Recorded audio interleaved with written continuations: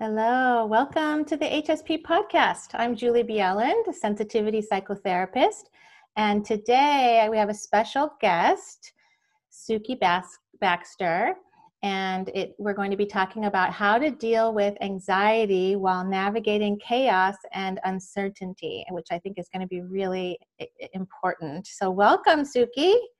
Hi, Julie. Thank you so much for having me.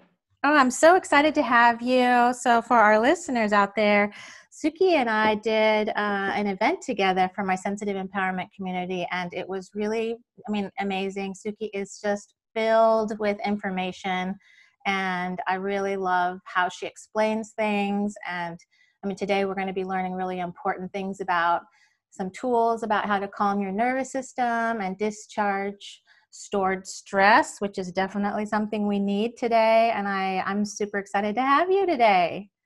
Well, thank you. I just love talking with you, so I'm really looking forward to it. Yay. So, wow, with everything going on in the world, this information is so important. And even the event we did before was about, it was actually titled Caring for Your Highly Sensitive Body, Avoiding Pain, Tension, and Stress When the World is Too Much.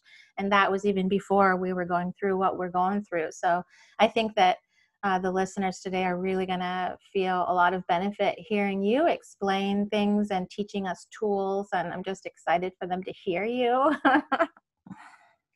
Yeah, so I'm curious kind of what you want to get into and where you'd like to jump off with this, because I think there's so much we could talk about with obviously the state of things in the entire world.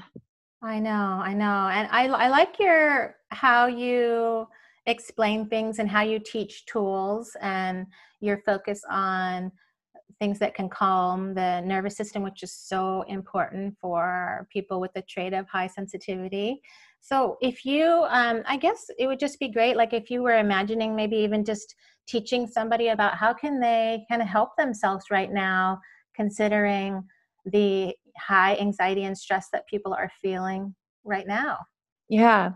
Well, I think it's a really interesting time. And I think that what we're seeing happening with a lot of people, what I've observed just kind of, through the window of social media, because I'm not out with people, but in the conversations I've had digitally, and in talking to friends and family members, and clients and all kinds of other people in the communities that I'm in, I've really seen that the situation that we're in with the coronavirus has shown us that what we see as a really stable world is not as stable as we thought, and people have a lot of anxiety around that because we tend to attach our level of calm or our level of like regularity or internal regulation to our external circumstances quite a bit, and feeling like you don't have any control triggers a lot of anxiety. So I think one of the first things that I would tell somebody if I were talking to them about what's going on right now, and really honestly if I were talking to anybody even in a more neutral situation where the world isn't quite as chaotic, is that it's important to recognize that you're really uncomfortable and to be okay with being really uncomfortable. And I think that that is a skill that a lot of people really struggle with. And it is particularly difficult for HSPs because HSPs feel everything in a magnified way. So that discomfort feels really, really real. And it feels like it's a legitimate threat to survival. But the idea that we have control over external circumstances is just an illusion. So I think that's the first thing that I would acknowledge, or that I would say, is to acknowledge that. And I see a lot of conversation going on in social media and in the digital sphere around, and I'm sure you've seen this graphic. A lot of people have been talking about this graphic of like the levels of like, I don't know, emotional regulation around the coronavirus. And it's this blue graphic with these like different stages that people move through. And I've seen a lot of people who love it and a lot of people who criticize it. But nevertheless, there's been a lot of conversation around like, well, just think positive and look at the opportunities and, look at the silver lining and, all like kind of the positivity washing side of things. And I think that it's really important to acknowledge the anxiety that we feel, and to be in a place where we are being honest about feeling out of control, feeling uncomfortable, and feeling anxious, if that is what you're feeling. Because if we don't first acknowledge those things, then what happens is we create dissonance within our bodies, and because your body on a neurological, biological level feels fear and stress, and you're trying to override that with thoughts, which is why I call it positivity washing. Because like you're just kind of putting a patina over the top of all of this anxiety that you're feeling in your body. And what happens is that, like I said, it creates dissonance in your body, which then is what results in the pain and stress and tension that we start to feel in our necks and shoulders, back pain. It lights up all of our neural pathways because your brain is like, something is really wrong here, and it starts to sound that pain alarm. Because when your nervous system feels like something is really wrong, pain is one of the ways that it tries to get your attention. I love that positivity washing.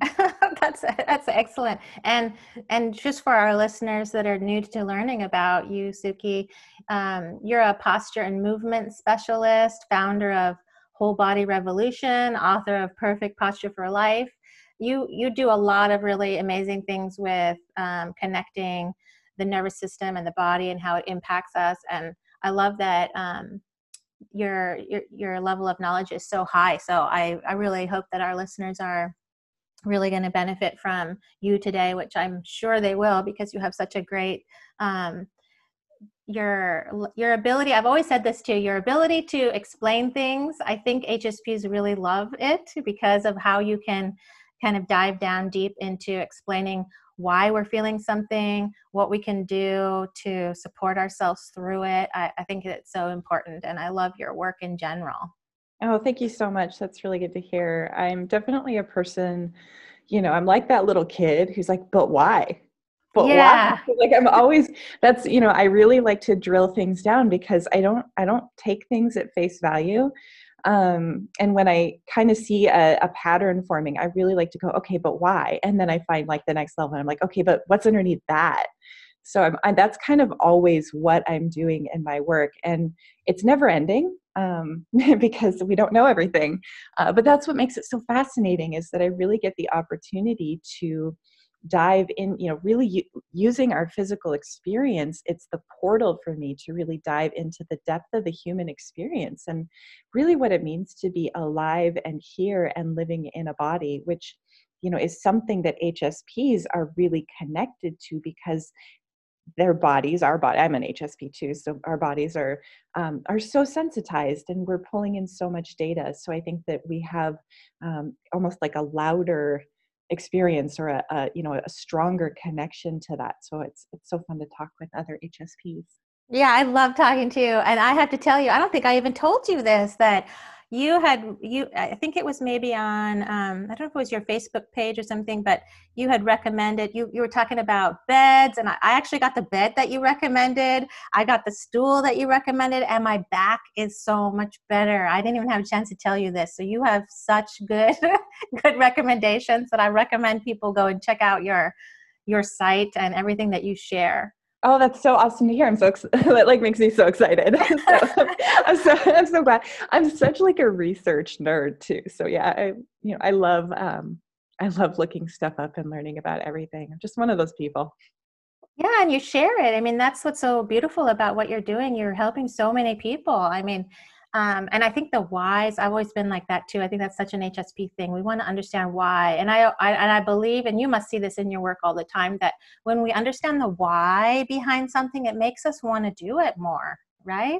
Yeah, and it makes it so much more efficient. And that's actually a big piece of the work that I do. And I'm really focusing in on that in my work right now, because, people, pain is kind of like the portal. It's like the entry point that people have, because usually people don't take action on healing their bodies or really doing embodied practices until they're experiencing some discomfort. It's pretty normal, right? Like if everything's fine, you're not really looking for a solution. So once people are experiencing pain, they go looking for a solution. But a lot of times, 99.9% of the solutions that you see out there in our modern world are based on a faulty model of pain and a faulty understanding of how muscle tension and works, how your human body works. And they leave out huge chunks of what's really going on at the biological level. And so when people then understand what's happening in the neurology and what's happening, what the function of pain is in their body, then the solution becomes a lot clearer, right? Then we're not wasting a bunch of effort doing things that don't work. And we're not kind of operating from this faulty model, which leaves us on the hamster wheel of just kind of, doing things that don't work, and you get a little bit of temporary relief and then the issue comes back. So I think understanding what's happening and understanding the fundamentals of things is so critical in getting actual results. And I think that's true in pretty much every area of anyone's life.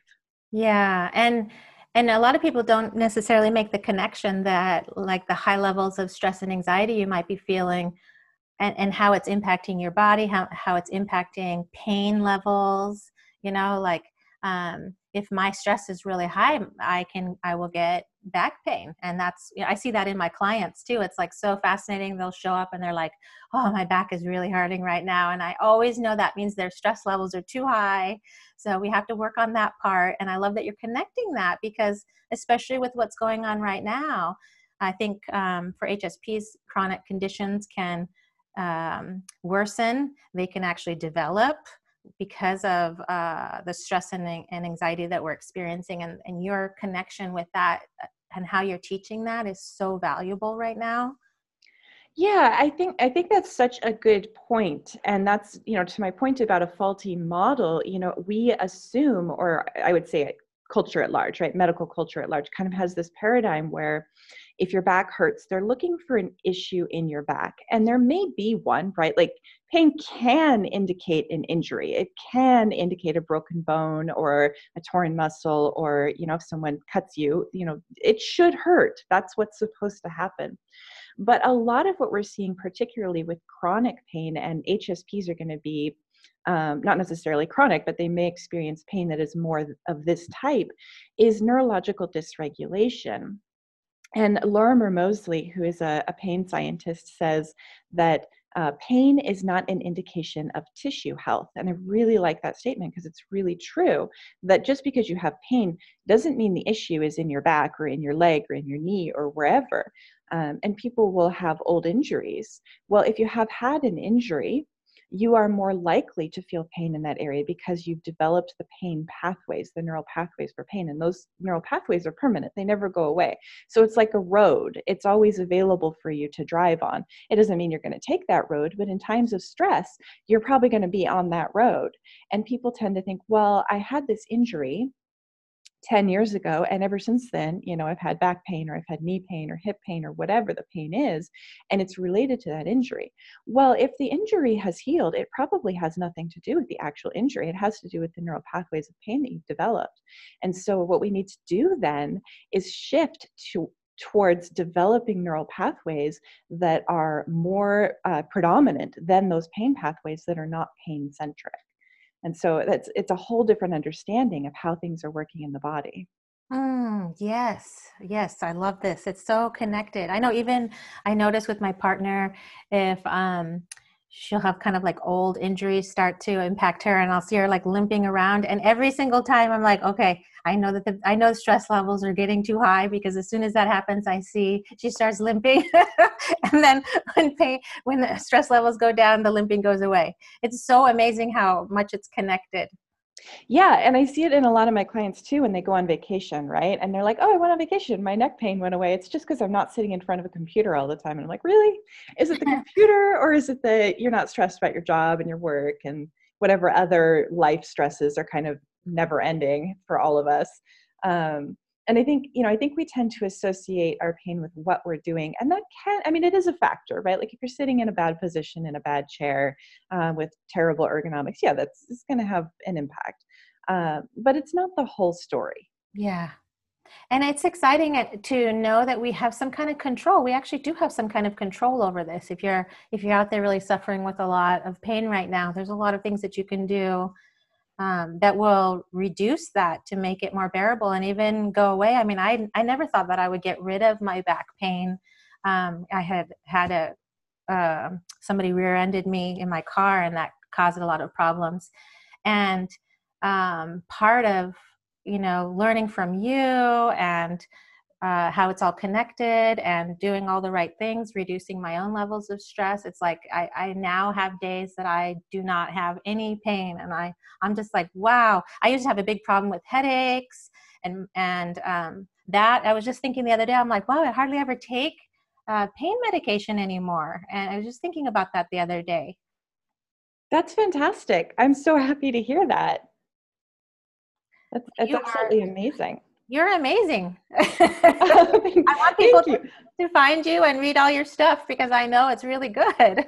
Well, thank you. I turn that right back to you. I think you're amazing. And I think that's the thing too that I really want to encourage people to understand is like I'm here and I will share as much of the information that I have with people, and I love to research, like I said, and share things.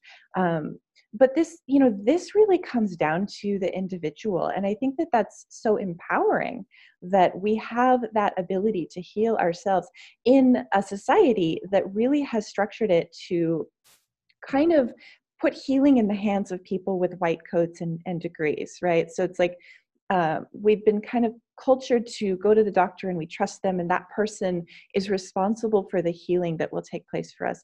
And I don't think that that's really true. I think I was just reading this the other night, and I'm so sorry, I don't remember where it was or what I was reading or what I heard. Or I don't remember, but somebody mentioned the democratization of healthcare that's happening right now. And I just loved that term because it's like, we are really putting healthcare in the hands of each individual, really empowering each person to be in a state of health and have the tools and the resources available within them. And I think that's such a great change that we're seeing at this time. Yeah, I agree. And it's amazing when you really take control over your own life and your own situation, how much you can make things better. Yeah, absolutely. Absolutely. And in fact, I would say, if we're talking about pain as a function of stress and tension and anxiety that's going on within us, like um, there's so much power there uh, as an individual to heal that. Like no one else can do that for us, right? Like you can't, it's kind of like food in that way. Like you can hire a personal trainer and a nutritionist, but you can't pay a nutritionist to eat the food for you. You still Yeah. have to do the actual eating. I mean, you can have everything up until eating the food. You can have someone, grocery shop, meal prep, you know, heat the food, put it on a plate, put it on the table, but you still have to be the one who sits down and eats the food. And I think that that's a good analogy for some of the neurological tools as well, because someone like me, I can do all the meal prep and the grocery shopping and put it on the table, but it comes down to the individual, which I really love. I have pretty much my entire life been self-employed or running a business, and I've never had great healthcare as a result. I've never had great health insurance because that's just how our country is structured, which is weird.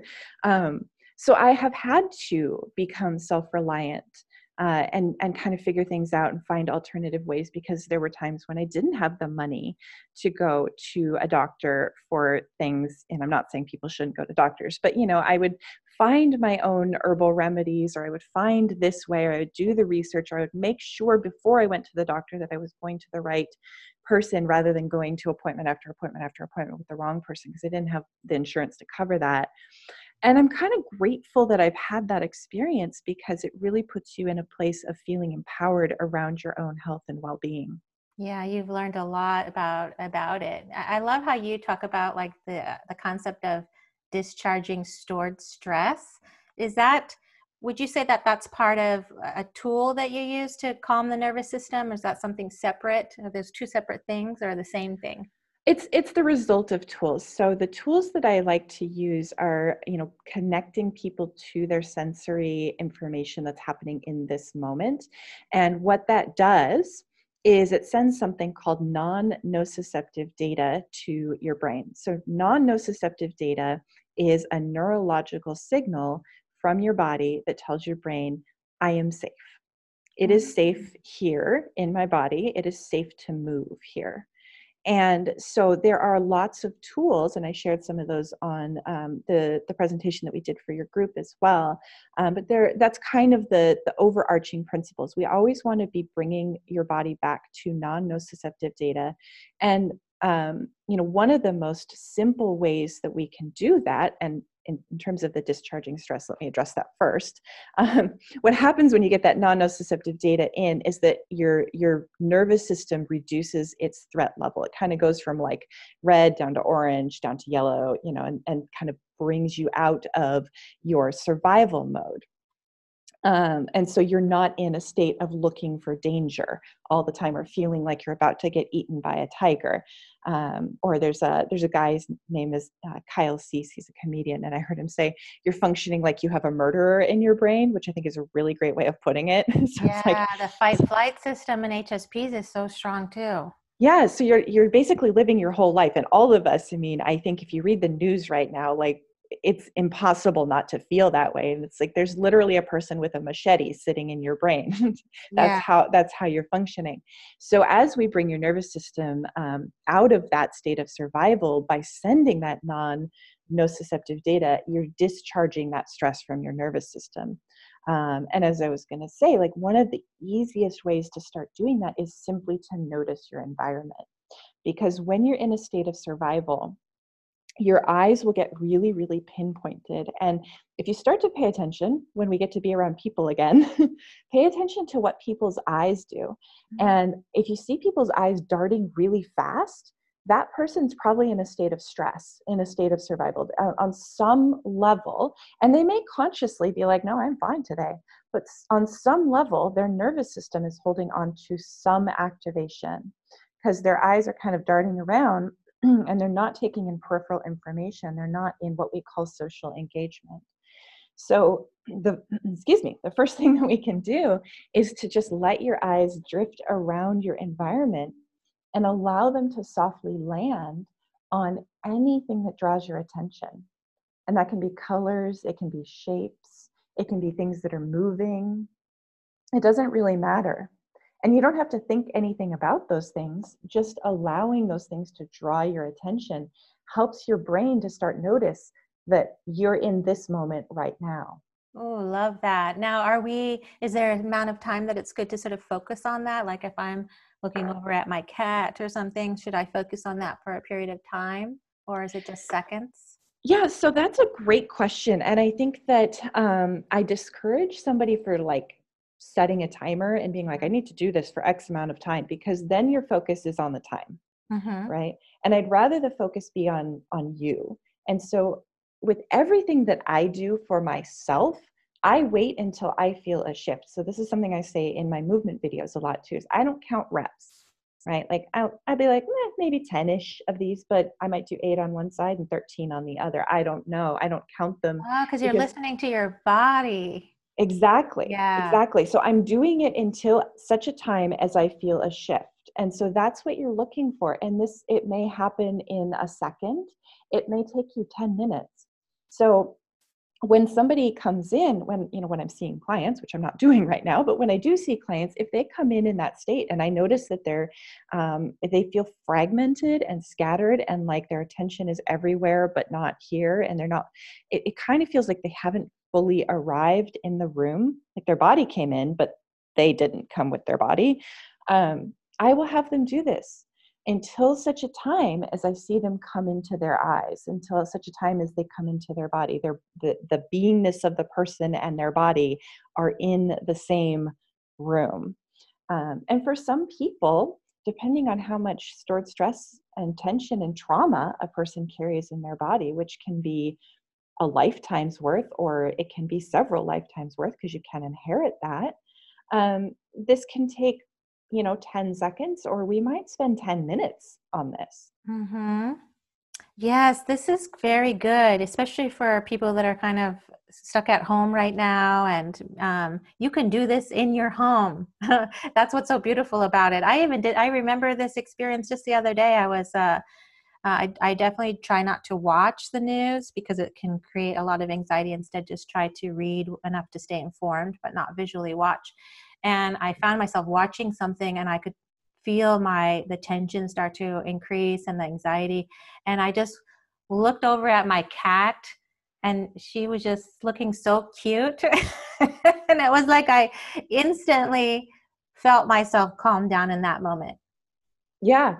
And there's actually some research around green space and nature that has a profound effect on us as well.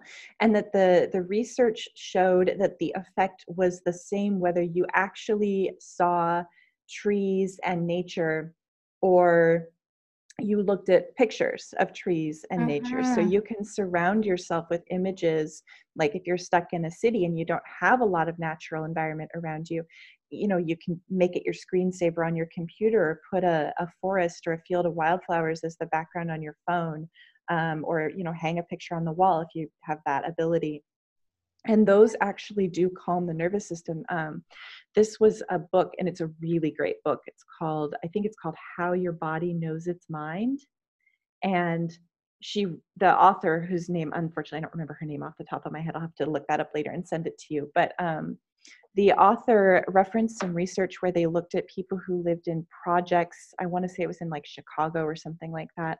And the people who lived in buildings with views of nature had fewer instances of like domestic violence and other such calls to them than the ones who lived with views of like parking lots and other buildings and things like Yeah. that.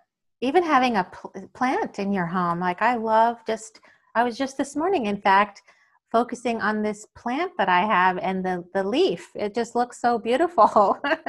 And like even little things like that make a difference. Totally. Unfortunately, I'm terrible. I don't know what my deal is. I'm great with animals and I am really bad with plants. I'm the worst. Oh, we can't be good at everything, Suki. I know. I need someone to come and take care of my plants. Also, my cat eats all my plants. Like he is such a plant muncher. It's the worst. I have to grow cat grass for my cats. I used to do that and I've stopped. I just got lazy. I need to start doing it again. Oh, I love it. So the act of this, what we're talking about, can help discharge stored stress. Yeah, absolutely, because it brings you into the now, right? And so this is what I was talking about at the beginning here with like, we tend to connect our anxiety to like external circumstances. And yes, the world is doing crazy stuff right now, and it is a weird place. I fully admit that. Um, but it brings you into, okay, but right now I'm okay. Yeah. And if you think about this, you know, if we were cave people living, I don't know, on the Serengeti, maybe, I don't know where cave people lived. I'm not an anthropologist, but if we were, you know, if we were living during that time, you know, the threat is always there that something's going to eat you. That is just part of being alive. It's like you are always somewhere on the food chain, and we've been really disconnected from that because of, you know, the lifestyle that we live in, the ability to be in houses and shut out, you know, poisonous bugs and things like that. But that was always present. But cave people could not possibly sit in their cave all day long and going like, what if the tiger comes? Oh my gosh, what about the tiger? Oh my gosh, what about the tiger? Because you would never go out and hunt or find berries or whatever. You had to deal with stress when it was actually physically present. And then you either lived or you didn't. And if you lived, then you come back to a regulated state. But life has gotten so chaotic and so complex that we never have that time for stresses to pass. And Yeah. so when you bring yourself into the here and the now, it's like, okay, I'm fed, I'm warm, I'm dry. You know, there's a beautiful tree outside my window with some pink blossoms on it. Like I'm okay right now. And the whole global economy might disappear tomorrow, but that's tomorrow. Right. And Yeah. right now I'm fed, I'm dry, I'm warm.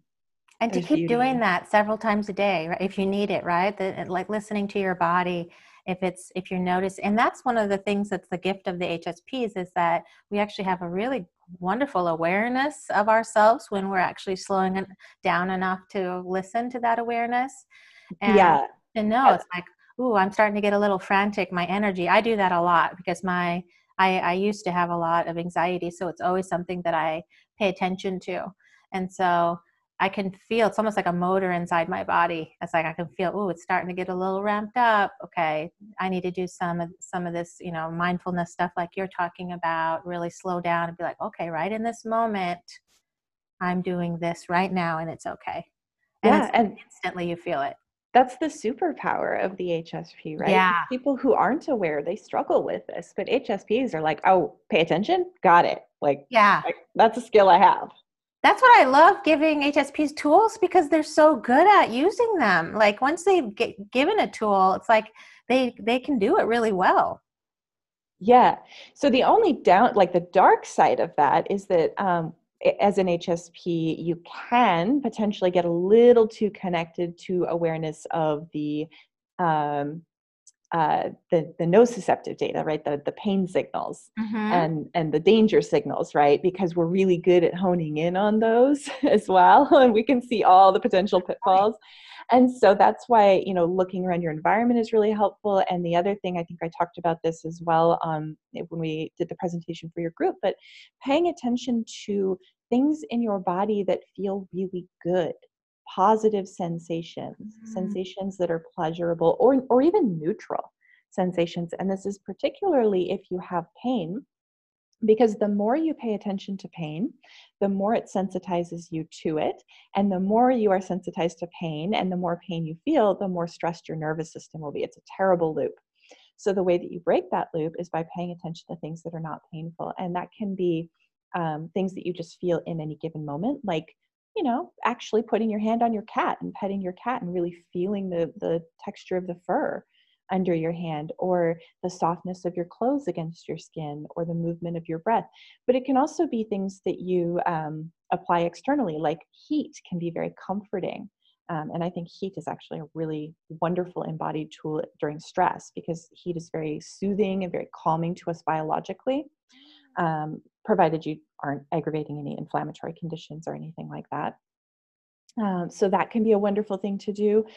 You can go barefoot on like a really soft, squishy carpet and really pay attention to the feeling under your feet of the pile of the carpet, kind of rising up between your toes, and really giving yourself what we call novel sensory input, new things to pay attention to.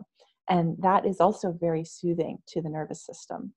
Ooh, I like that. I love that. That reminds me of like I love like when I'm in the bathtub, I pour the water really slowly over my head and like the warm water. And it's just like this sensory feeling. This feels so good to me. Or just yesterday I was outside on my porch and I had like the sun on my legs and I just felt so good. It was like that warming sensation, a little cool breeze.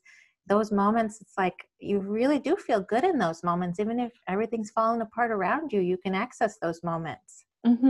Yeah, and connecting to those moments puts you in a better place to deal with the things that you have to deal with, that we all have to deal with everything that is happening right now. We all have a lot, right? And it's going to require energy. So we're not in our usual patterns. We have to think more right now. We have to navigate the chaos and the uncertainty, which requires, it's like when you're on a trip in a place you've never been before. It takes more focus and concentration to get where you're going than it does when you're driving to work every day, because you know the route, you've been doing it for 10 years or whatever. And Mm. when you think more, you burn more calories in your brain. So It's the like more, it's kind of like thinking about it in terms of like a bank account. You have to keep contributing all this positive mindfulness stuff in order to have enough energy to be able to handle everything that's going around us. yeah, exactly. That's a great analogy. And if you're not in these regulated neural states, so if you don't do that work to bring yourself back into regulation, then you're going to see danger. I mean, obviously there is real danger right now We're in a very real situation. And if you're in a state of neural activation, you're going to see danger where there isn't any. So there's some research that shows that people who are in like fight or flight, or in what's called dorsal vagal shutdown, which is another state of neural activation, can interpret the neutral facial expressions of others as angry or aggressive, and your hearing will actually shift to listen for low tone frequencies that are like predator sounds. So it actually changes your focus and what you're tuning into in your environment, which means that your environment is going to feel increasingly threatening. So the Mhm. more you can connect to a non-threatening environment, the more you're in kind of a neutral place, which sets you up for more efficient and better navigation of all this uncertainty. Oh my gosh, I love this stuff. I love learning about this stuff too, and how it's like how it impacts the brain and how the brain actually responds to it. All of everything that you're talking about. It's really fascinating. It is really fascinating, and I think it's so cool to learn about these things that can change the way we're perceiving reality. And like, this is just kind of like what gets me into all this stuff is like the pain is kind of interesting. Solving pain is interesting, but it's the incredible journey that we get to go on to discover really how we've been living our lives. And pain is a great kind of wake up signal that allows us to sort of look at what's been happening to sort of direct us in areas of our life that maybe we're not getting what we want or achieving what we want or being who we want to be, like that distance between or the tension between like who we want to be and how we're actually living our lives becomes really apparent.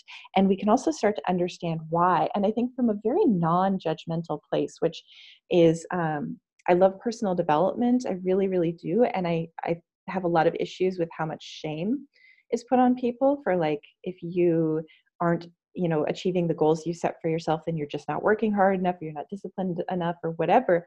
And when we start to really understand this biology, it's like, well, actually there's no possible way you could get from here to there, because your entire biology is geared to look for like lava monsters and quicksand pits, Yeah, so everything looks like it's going to kill you.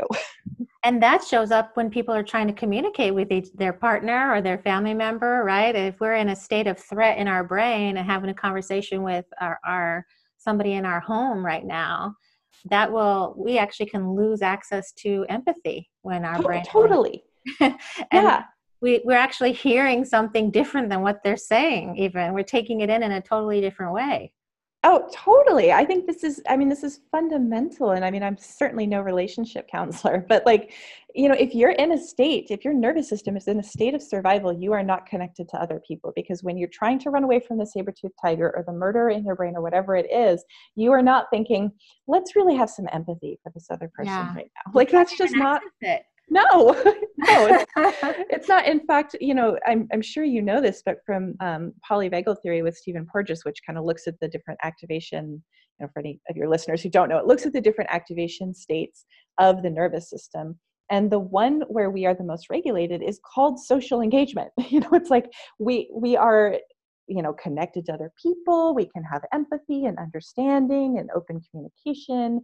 And that's what happens when you're regulated, is you're connected to your community and to your environment. When you're not regulated, you're not. So if you think about it from that standpoint, when you're not in a regulated state, it can sabotage your thinking, your focus, your creativity, all of your interpersonal relationships, including friendships, romantic relationships, family relationships. Like, it's not just the ache in your shoulder anymore. Now that ache in your shoulder is like the check engine light on your dashboard Oh, telling I you like that, that. like there's something really wrong in there. We can turn off the check engine light, but if we don't actually fix the underlying issues, we're not really getting the changes that are going to set you up for what you really want in life. Because I don't think people, I think pain is annoying, but I think what we really want in our lives is to feel fulfilled and to feel connected and alive and connected to ourselves and connected to other people. And everything that we're talking about is connected. That's what's amazing, right? And that there's some kind of control over this. I I feel like I could talk to you for like hours. I love it. I love talking to you, and you always give such great information. And I'm wondering, like, as we you move towards the end of this, I want to see if there's anything that you want to sort of highlight, um, summarize, and what would you like to tell somebody that's listening right now? Well, I would really like to tell people that this is really a journey of self-discovery, and that I really love to say that there's no one right way. And I think we live in a culture that would like for us to believe, or that sells us on the belief that there is, the simple three-step process, or the 10-week program, or the 5-minute fix, or whatever it is. And I think that all of those can be really good tools, but I'd love for people to really start doing the check-in with themselves, and to figuring out, what's working for you, what makes you feel better, because that's where the true healing occurs. And when we're looking at this from a neural regulation standpoint, which is what we've really been talking about throughout here, like I said, you are the one who gets to regulate your own nervous system. And so a tool that worked for somebody else, or the way that that tool was applied, that might have been the game changer for that person, but your way of applying it's a little bit different, or your way of implementing, or maybe you need a different tool, or maybe you need some other pieces for that tool. So I really want people to know that if something's not working for them, if someone's method, or some protocol that they're following isn't quite reaching what they want to achieve, they're not broken. So you're not broken. It's just that it might not be quite exactly what you need, and that's okay. Yeah, listen to your body, right? Listen to your body, check in with yourself, kind of pay attention to what is making you feel better, what makes you feel worse. And you gave us some great tools in terms of being able to discharge our stored stress right now, which is so important. That ability to be present, to focus on any bit of nature that we can right now.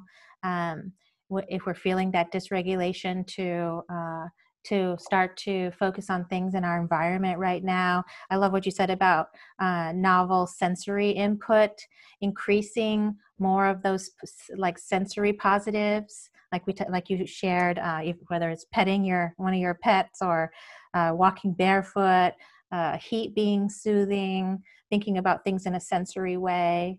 Anything else to add to that? I think that's a really great place to start. I think that's a lot. And I think the key there is really not to overcomplicate it. Like, I used a lot of big words, like novel sensory input, non-nociceptive data, and polyvagal theory. And, I can rattle off the big words. But it's really simple in practice. Like you said, barefoot, heat, feeling. I love what you said about feeling the sun on your skin, or the feeling of the water being poured over your head. I love that. Just really connecting to what you're feeling. And I mean, that is a little bit of an interesting linguistic one, because feelings in English are both emotions and sensations. So when Mhm. I say feeling, I'm talking about the sensation in your Yeah, body. And I think, sensory sensation. yeah, that's key. It's when we say feeling, it's the sensation, not necessarily the emotion. Emotions can have sensations, but we're talking about what you're actually feeling in your body. Even like massaging your arms with lotion. And I mean, there's so many things that we could do right now. I even find myself really just pausing and enjoying food like extra. Like this, I've been focusing a lot on what can I enjoy sensory wise right now. And Mm-hmm. and that Yeah. gives me those moments of joy and those moments of pleasure, really pausing and allowing yourself to feel that really good sensory experience in Mm-hmm. whatever it is for you. And I love that you're sharing that, because that's something we can all do. Yeah, and food is such a wonderful one, because it does, when you get food in your body, it switches you to that more relaxed social engagement, um, place in your nervous system. And I mean, we could probably do a whole, hour podcast just on food and the dynamics of that. But really connecting with food is something I also love to do. Yeah. Oh, this is such good stuff. I really encourage you all to check out Sukie's website too. Do you want to share how people can find you? And Yeah. what they might find when they find you? Absolutely, yeah. So I hang out over at wholebodyrevolution.com. It's all one word. And you can also find me on social pretty much anywhere. It's at Sukie Baxter. Right now I'm on YouTube a lot. I've got a lot of videos that are coming out. So that's youtube.com/Sukie Baxter. And I also have an upcoming video series that is free that I would love to offer to your audience. It's called Pain Free at Any Age, and it goes more deeply into a lot of the neurological and the neural regulation stuff that I talked about here. And your audience can get that over at wholebodyrevolution.com/HSP. Oh, that's wonderful. And how generous of you to be offering that. And I'm going to put this in the show notes too, if anybody wants to be able to just click on it to your website and all of this.